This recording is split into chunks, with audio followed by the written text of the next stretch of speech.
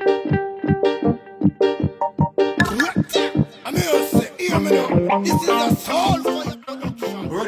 welcome to episode 17 of the Native Overstand podcast. Today we're joined by somebody that professionally has knocked out more people than Mike Tyson. Unbelievable. But, I'd like to welcome Alex Fatu to the show. Well, thank you for coming on. Also appreciate you taking some time out to have a chat to us old fellas. That's awesome. Thank you so much. Pleasure. It's a pleasure. Thanks for having me, Pat. Jack, thanks. Jack, I'll let you introduce Alex in a bit more detail, how you know him and stuff like that. Oh, Alex and I go way back. Played a bit of footy together. Probably appropriate that it's episode 17. I remember when we used to play a bit of footy together, the odd occasion that Alex was on the bench as an impact player, front rower. Most front rowers, when sort of wear a jersey 16 or 17. Brother Alex over here would always sort of go for the 22, 23s. You like those tight jerseys, big muscles. And how's the family? Also, how's everyone going sort of in lockdown?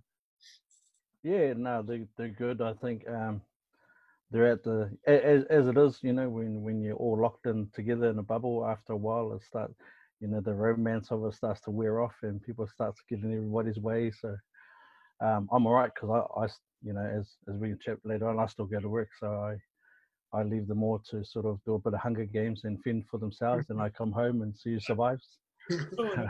No, Alex, it's been worrying me all day trying to say anaesthetist. Is that how to go? Yeah.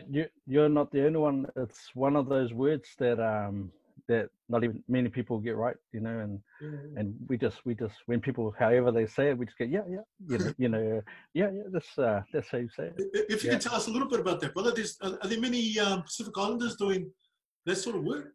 So my actual role is an anesthetic technician, and if I can describe that, it's we are part of the anesthetic team. So part of what we do is, like, if we have a look, we work sort of alongside the doctor who is the anesthetist. Oh. So so they're the specialist doctors in anesthetics, and many years ago they needed someone to sort of specialize in assisting and helping them with medications and everything to do with anesthetics. Wow. And that's where our profession came along. How did you get into it, and why?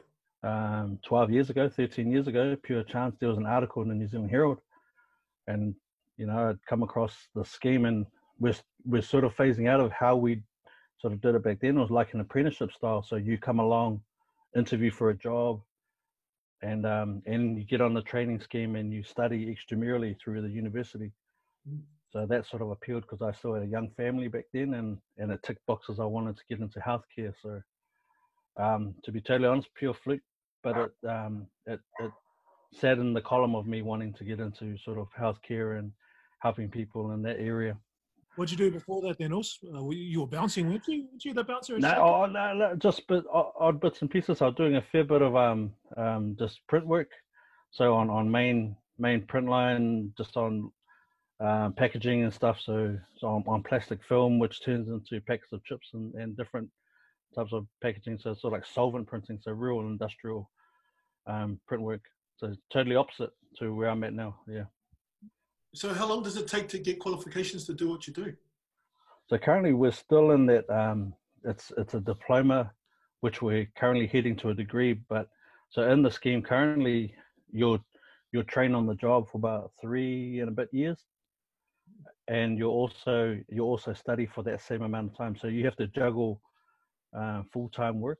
So you have to juggle doing your normal shifts, whether it be night shift, afternoons or days, and study as well, and come back to work. So about 3.5 years, and then you sit, you pass your university stuff, and it's through AUT, and then you sit a final sort of registration exam through the New Zealand Anaesthetic Technician Society. Yeah, there's only probably about 2% of the technicians' workforce are Polynesian, so it's really something I try to push around. Get awareness of who we are. Yeah, for sure.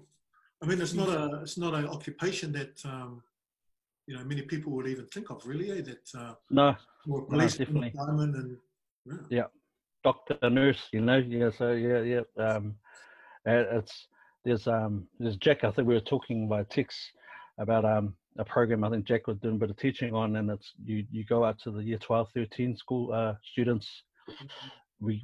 I'm at county, so we're out south, do the south side schools, and I use that platform to try and create awareness of our role, and even anesthetists, anesthetics in general, because no one really knows. Everyone thinks you turn up, close your eyes, wake up and fixed. But yeah, there's teams in there that do work. And it's such an important part of the procedure. Oh, I mean, if you're not knocked out or relaxed, things can go horribly wrong, I would imagine. Oh, definitely. It's funny because with so we have a new lot of trainees, and I was working with a trainee today is a Tongan boy named Tavita, and we had that exact discussion. If you watch Shortland Street or Grey's Anatomy, the anesthetist that they always portray on those, it's like always the little weird guy who sits in the corner. Yeah. But so our role basically, if I can try and sum it up, our role is we give them drugs to put them off to sleep. But then once they got to sleep, they stop breathing. So there's a problem. We got to have the patient breathing, and then we fix that by providing them with an airway. And then in comes Mr. Top Dog, the surgeon, or Mr. Miss Surgeon, and they'll start the operation. But that'll cause pain to the patient, so because they've got to do a cut or whatever, and that'll cause pain, and so we got to sort pain issues out. So basically, we optimize the patient for surgery before the surgeon turns up and comes in and does their role. Yeah, so very important. They can't start surgery without us. So yeah.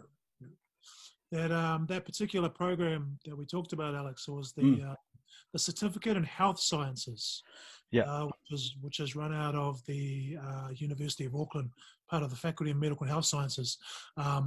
Can you give us some sort of feedback on what it was like having those students come through? I mean, these are students, Māori and Pacific Island students that have come through, and again, they all probably have dreams of becoming doctors and nurses and pharmacists, but to be exposed, because that particular program, which I did teach on, they basically had internships and exposure to people like yourself. I mean, what is it like to basically get in the air and say, look, there are other options for you, especially here, such a And for my side on that program, it's I try and come from an angle where, again, I try to introduce anesthesia, rather than talk about, I did when I first started. It was funny because I had this amazing sort of like an essay, as if I'm still, trying to write for the uni, and I stood there and I spoke to them, and then they started to have this little affliction where their left eye started to close, and the more I spoke, then their right eye started to close, and I noticed that they all falling asleep. So, it's not good when you're trying to inspire kids, and especially our Pasifika. So I developed this chat where I just introduced the world of anesthetics, and I'd bring them in, and I'd grab anyone out of them, and I'd pretend that he broke his arm trying to be the man playing rugby, so he needs an operation. So I created scenarios and introduced, okay, so here's a problem. He's now asleep. He can't breathe. How can we fix this? So I got a whole lot of the group to try and problem solve. And that's how I introduced like anesthesia to them. And then, just tie it off so that, and you can't avoid, if you want to be in any of these things, you've got to do hard work, that sort of message.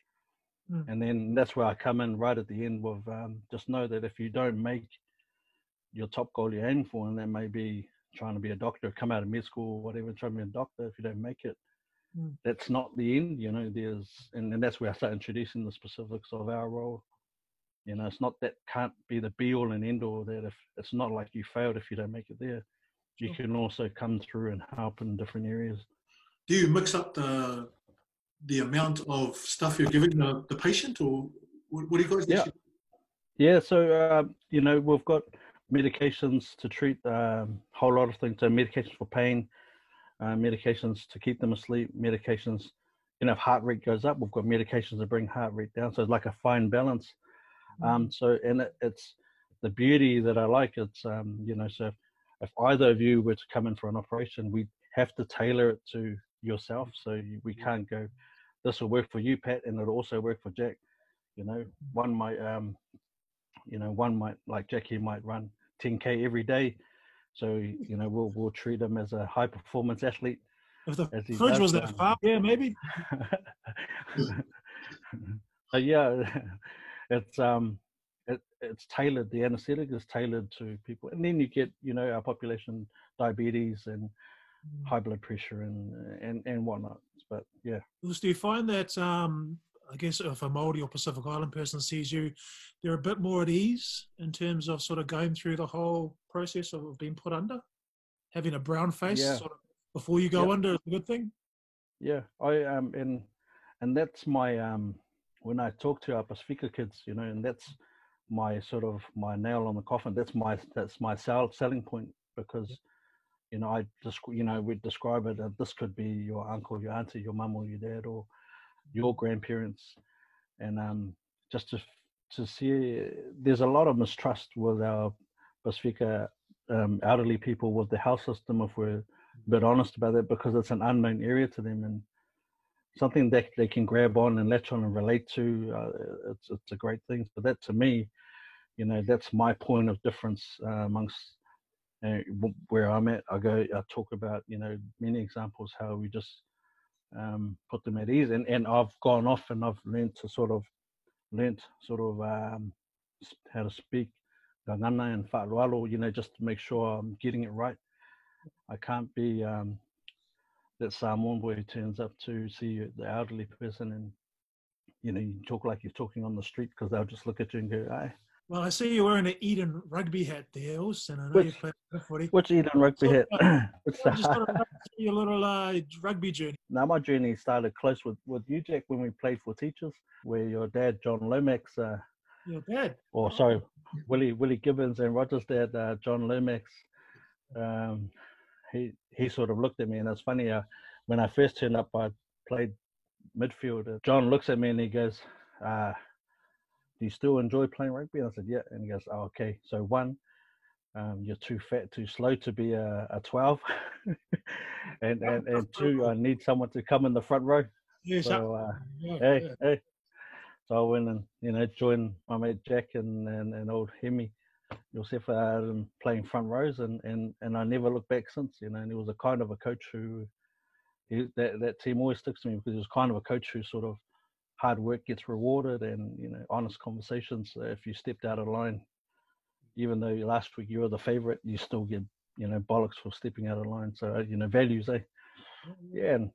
And I mean, and from there I try to maintain that. We play a bit of Waitec going in the senior grades, and then I transferred over to Waida for quite a few years. So, and there were some great players when I was at Waida. So, you know, even Lawaki come from through school, but then there's dudes like Tani Funga, who's coaching out at Ponsonby as well.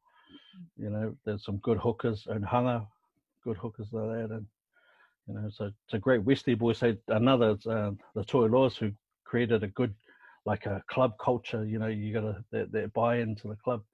So that's why I stayed there for a bit. And then, yeah, so things got a bit expensive with the petrol. So, because I was still coming from around Central, so we decided to go through like Roscoe districts and then to Eden. So, and that's where I've been ever since. Yeah, you guys are the old Eden Rugby. So yeah, currently I'm in my third year coaching with the forward and defensive coach for Eden Rugby in the Prems team. So yeah, alongside your mate Dave Bateman. Yeah, Batesy's done well. I mean, you know, he's been in charge for a few years now. I mean, you know, Batesy was our halfback at Roscoe Grammar. Smallest on the field, but the biggest heart. And his coaching really stacks up there, because he's done really well. He's been very loyal to the club. He's done a lot of courses, IRANs, all that sort of stuff. But I mean, I saw in a recent post that, you know, he sort of attracted the likes of Finau Maka, and to sort of compliment yourself, and guys like Josh Blackie. Okay, man. I mean, what's it like now? I mean, Eden have done really well over the last sort of 3 or 4 years. I mean, I remember the Fred Allen Trophy you guys took out a few years back. What do you think sort of been responsible for that sort of change? I think just getting the mix right, you know, for many years. So I think Eden, I've been there for as a player, now as a coach for a good 10, 11 years. But I think we've always like had a good forward pack, average backs or good backs, no 19, so it's trying to find their balance. And then when you finding their balance, just giving them their buy-in into the club, because we've had many a year where guys, even coaches, players and coaches have just come, flash in a pan for about a year, 2 years, and then gone. So no real investment into what is amateur club rugby. So I think one of the things is Dave if I push back a bit, I think it's about a 5-year sort of progression up, and Dave's been a massive part of that, and he's been able to instill and surround himself and allow the right players to sort of buy into the team and drive how we can play, and it's been good currently where we were able to have a conversation with the likes of Whina Maka. So me and Dave had a conversation with him before him coming on board, and it's really good, and he's able to sort of see there's potential still in Eden. And even with Josh, our conversation with Josh is through his, I think he's got one of his kids in our juniors, and we've got an awesome junior club going. Okay. So yeah. It's hard for a club like Eden to, because Ponsonby's just down the road, right? So yes, that's, but you've still got some good young talent. I mean, you had Mike Umanga's boy come and play for a season with you guys, and now he's playing for England, isn't he? Yeah, and he's in. Yeah, Eddie Jones has got his eye on him, and that is true. And I think one of the things, so if we talk about Ponsonby, and the funny thing about Ponsonby is my wife's younger brothers on their coaching staff as well, and we have good little chats at Kongai, so we share stuff. So old Jeff Rome. So the good thing about Ponsonby is they're a good sort of thing to model stuff off. So they deserve where they are because they've earned a lot of their stuff through old boys giving back, coming back in coaching or giving back in any sort of way, and then just the volunteers, and it just continues to good support cycle like that. And we've tried to continue that with us as well. So, a lot of our coaching staff, myself and Dave, we're Eden people. We've got our reserves, our premier reserves coach, Angus Ta'avale's older brother, Stu Ta'avale, and his crew. So we're just trying to make sure we're being consistent. And but yeah, definitely it's a tough thing. The two central clubs, Ponsonby's the one that stands out quite well. We just got to aim to be consistent. We can't aim to try and. Is Jack Casey Pickering still part of your? Yep. Yes, old Moose. Yes, he's come a long way, and I say he's come a long way is because last year we identified Jack, old Moose, to come up for a couple games because he was still eligible to play 20s. Yeah. And I think first game was against Marist, and I put him on and trying to see if a young body like that can deal with big, older, hard bones, some of the Marist boys. And it was and he just put in a good, consistent 3-week performance, and he never went back down to the 20s. He just continued to earn. So he stayed up with us. He was our rookie of the year, and he stayed up with us last year. Yeah. Good Mags captain here, old Moose. Yeah, he's in that photo behind me here with. That's when that's when we went up to Sanix. My son was the vice captain. Oh, no. Moose was the captain, so I've been keeping an eye on him. What's happening with rugby now? Are there any sort of indications if it will start up again? Will there be a 2020 season?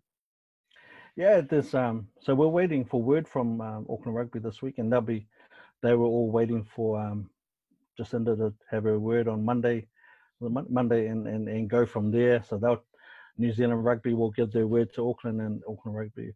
So they've all developed the plan, but sort of waiting to see how things are progressing, and it's just purely my opinion. It is potential because club rugby can function without, say, Mitre 10 players. You can put club rugby beside Mitre 10, and if Super Rugby plays, you can put all three sort of beside each other and play, because we're not tied down by contracts or TV deals or nothing. So as long as there's fields and we've got enough allocation of referees and officials, club rugby can go till like September, unless cricket tell us to get off the field. But we'll definitely know by the end of this week. Where the difficult part for us is keeping players engaged and trying to get them to stay fit. Yeah. Have you sort of got your players obviously training at home or doing what they can? Yeah. There's a good core, and we're always wary that if you're not a professional player, so it's not like we can turn around and say this is mandate that you must be, you must get a Bronco of this time or something. But we're always wary that. So we just try and lay an expectation and then try and ensure that, and the boys have been good. There's a good senior core group sort of trying to maintain it. It's funny, Pat, when you mentioned Jacob, Mike's son, Jacob Umanga. One of the things, and we also had, I'm not sure if you guys know, Levi O'Moore come down for us as well. Midfielder, played Tasman and then come up through Leon McDonald to sort of back up for Nonu and Sonny Bill last year. So we're slowly being consistent enough to be recognised, at least having a good forward pack for some backs to come play behind. And and before Jacob left, I said to him, Sully, I'm sure you can play one World Cup for Samoa before you go to England. But the Red Rose is too strong. Well, if they change those eligibility rules like they're talking about now, you can put him and Manu Tuilangi together, mate. They're really... Wow. Like Beaumont's saying, right? Like he wants to a chance to play Samoa, so why not? Yeah, never know. Have enough players for them, so.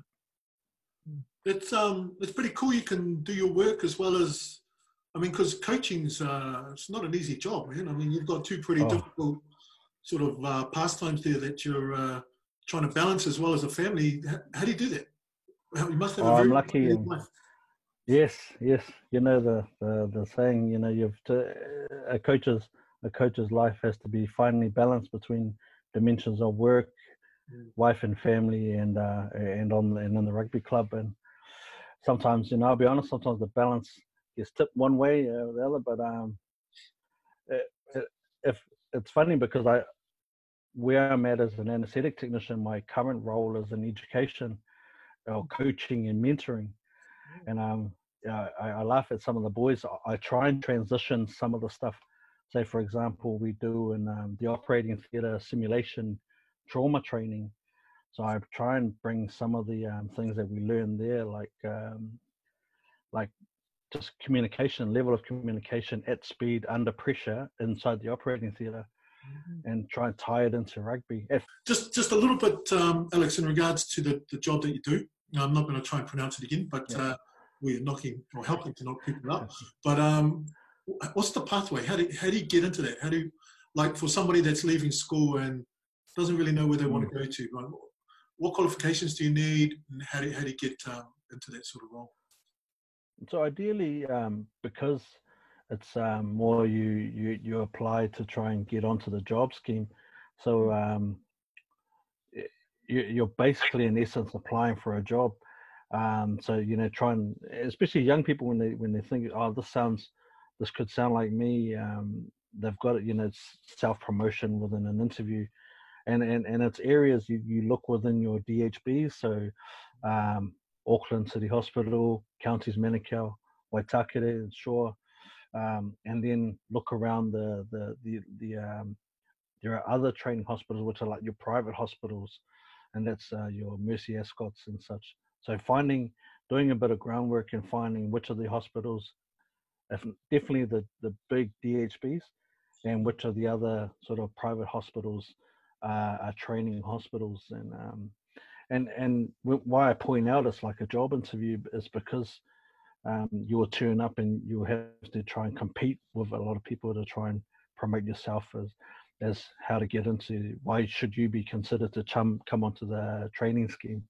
And that's so school leavers, and even people like myself. I came from a different role and different workforce to where I'm at now, and one of the things I had to do was sort of, how do I promote myself? At least do something sort of tailored to healthcare, and that's so even if you can do papers towards human anatomy, your sciences, your biologies and stuff. So how can someone promote themselves more? You show that you've done a bit of groundwork, and the universities out there, they've got these papers available for people to do as one-offs, also or part of a general sort of a program.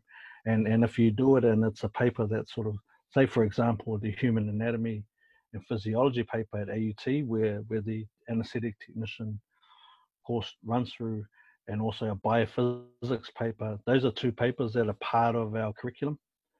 So if you come in and you're shown you've done something like that beforehand, and that's a good way to promote yourself as to why you sort of want to be in this role.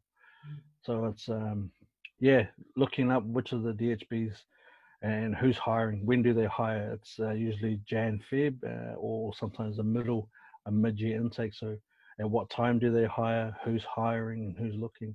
And one of the things I can tell you, the workforce of the anesthetic technicians are very short. We need, so for every one anesthetist in an operating room, there has to be a minimum of one of us. So if you think operations all over New Zealand, there are a lot of, we're needed in all of them. So there's plenty of work out there, and plenty of openings for people to come through in the training program. Fascinating. That's fascinating to me. That's an avenue that I've never heard about or thought about. It's like, wow. And there's massive opportunities out there for young people. What school qualifications do they need? Like, what is it? What do they call it nowadays? UE. Yes, yeah.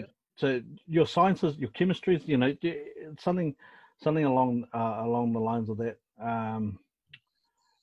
You can, because sciences are all split up into a lot of your biologies and stuff.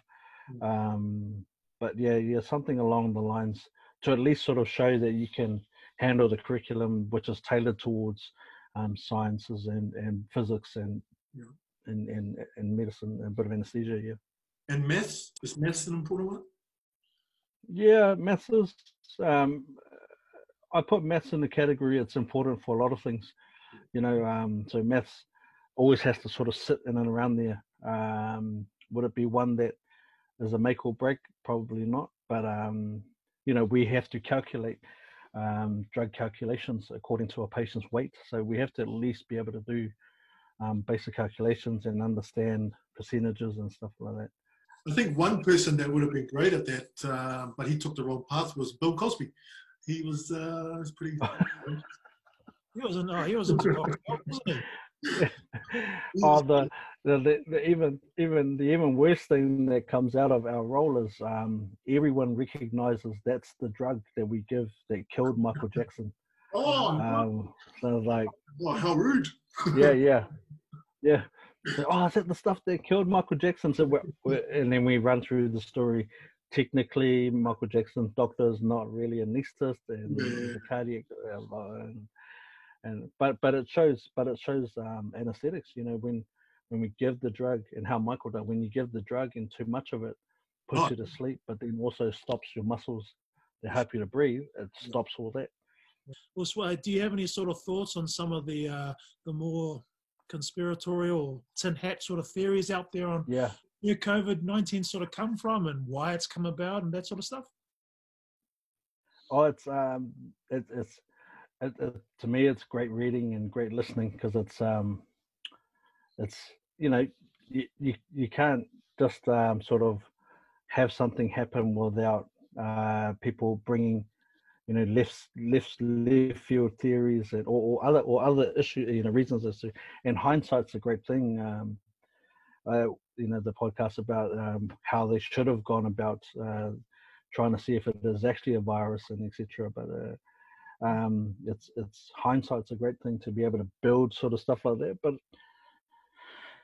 my take on it is it creates good dialogue and good conversation. So it's people are able to sort of dissect stuff and try and think laterally about things rather than always trying to take it from its face value.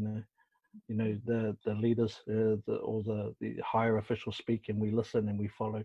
The great minds come from those who have the ability to sort of actually hang on and pick it apart. So whether it's 5G that started this or who knows, so I'm not too sure. I think we can all agree it didn't come from some dude eating a bat at a fish market, right? Well, and I've had some people point out because Samoans eat bats as well, so it's not like so it's yeah. What about you, Jay? What are some of your views? You're a very, very learned young individual that pokes his nose into rabbit holes and likes to around them every now and then. Yeah, I guess like Alex said, you sort of, I guess if critical thinking is the skill that you sort of need these days when you're looking at anything that happens in the world, you definitely have time right now when you're stuck at home or in your bubble to sort of consider stuff. I guess what's interested me and why I sort of brought it up is because now you have sort of medical doctors and researchers sort of coming out and sort of in support of some of the theories. Now, we're not going to sort of get into the theories in this episode about what's out there, but just when you have people inside the industry, people like, health professionals or medical professionals that are questioning things, questioning viruses, questioning how they recorded the numbers, when you sort of have people looking at where a lot of the big outbreaks have been, New York, for example, and people saying, well, a possible reason why it's such a high rate or they've been reported as COVID-19 deaths, for example, it's because money comes from the federal government when you have cases of COVID-19. In saying that, we don't want to, if anyone who is, in New Zealand, we're very lucky because we've only had, I think, how many deaths now? A handful, 12? Something like that now. 10 or 12. And 1,500 odd people that have, that have come down with it, and you don't want to belittle anyone's experience of it that's actually been through it. But at the same time, you've sort of got to look at what's happening out there in the world and overseas and the huge economic impact. Now, we were just chatting before about how you're off, Pat, you're off work until June. I work from home, you're off work until June. If stuff gets a bit dicey after that, it's a bit, the economic implications also have to be considered, as well as obviously human lives and the human impact as well. What do you think? Me? Yeah. I think all sorts of stuff, mate. And my main concern is the people that are suffering in regards to losing their jobs and stuff like that. Me personally, I'm not concerned about the virus. I feel pretty healthy. I feel pretty fit. I'm not afraid to get it because I think I can beat it off. If the nana, my kid's nana gets it, that's another story. Or if somebody that I know has an underlying illness, that's another story. But me, myself, and my direct family, we're all pretty fit. We keep moving. We try to eat as healthy as possible.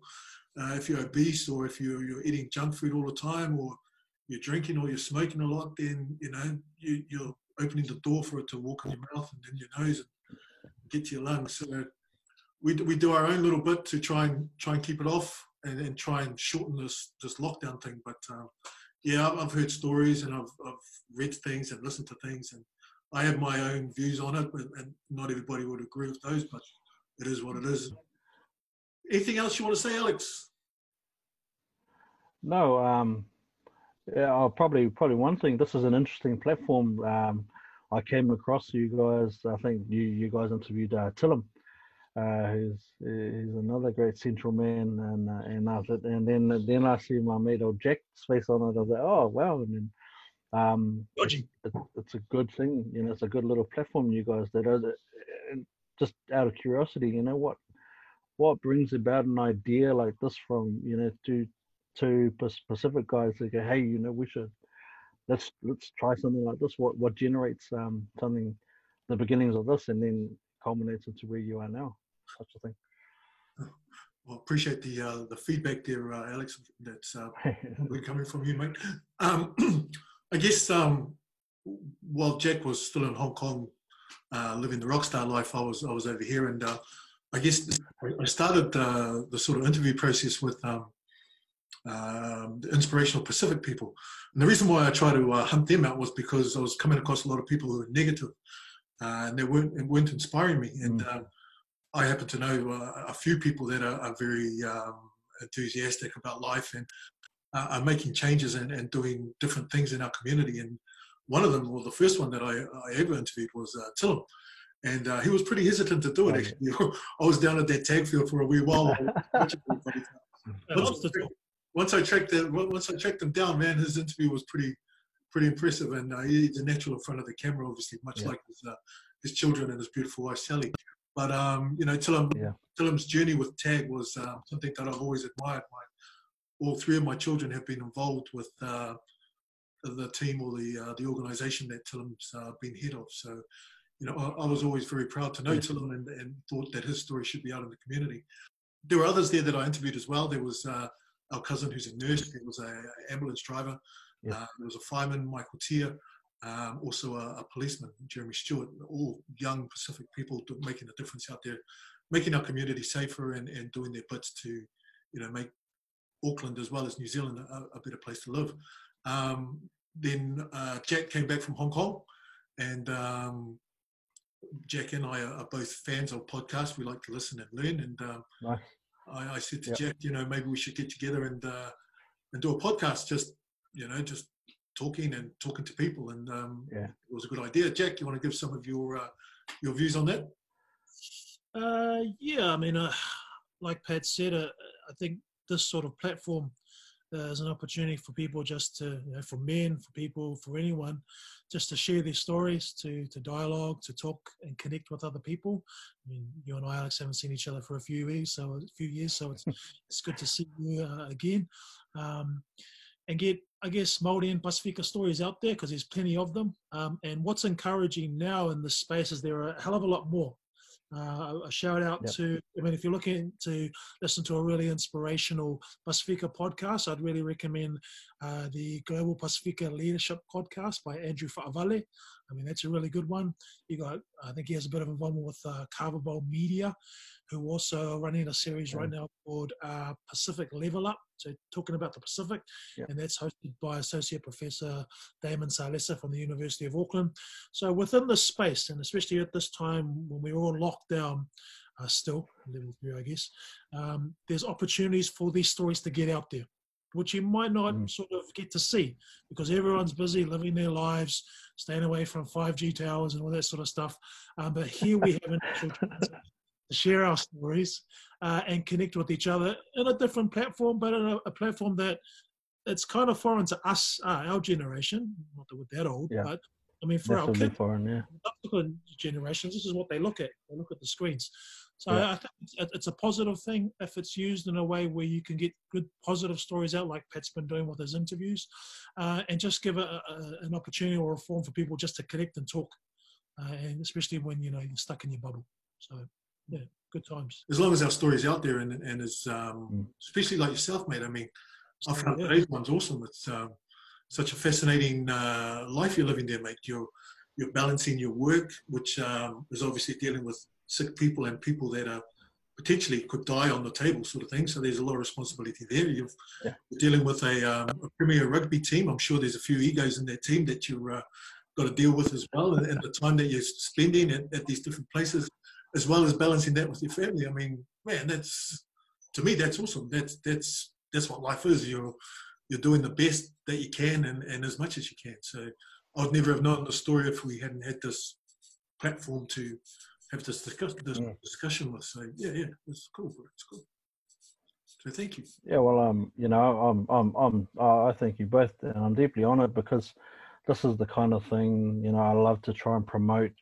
Pasifika Māori in healthcare, wherever in healthcare they end up, and I'm just honoured to be on this and to be able to share something that it sits close to my heart, to try and see more Pasifika Māori out there within the healthcare community and the system, because they're definitely needed. And like we talked about earlier, when our elderly sees a familiar type of face, they're immediately at ease. So I'm immensely humbled to be able to come on here and be able to sort of share something that's definitely unknown. So thank you both.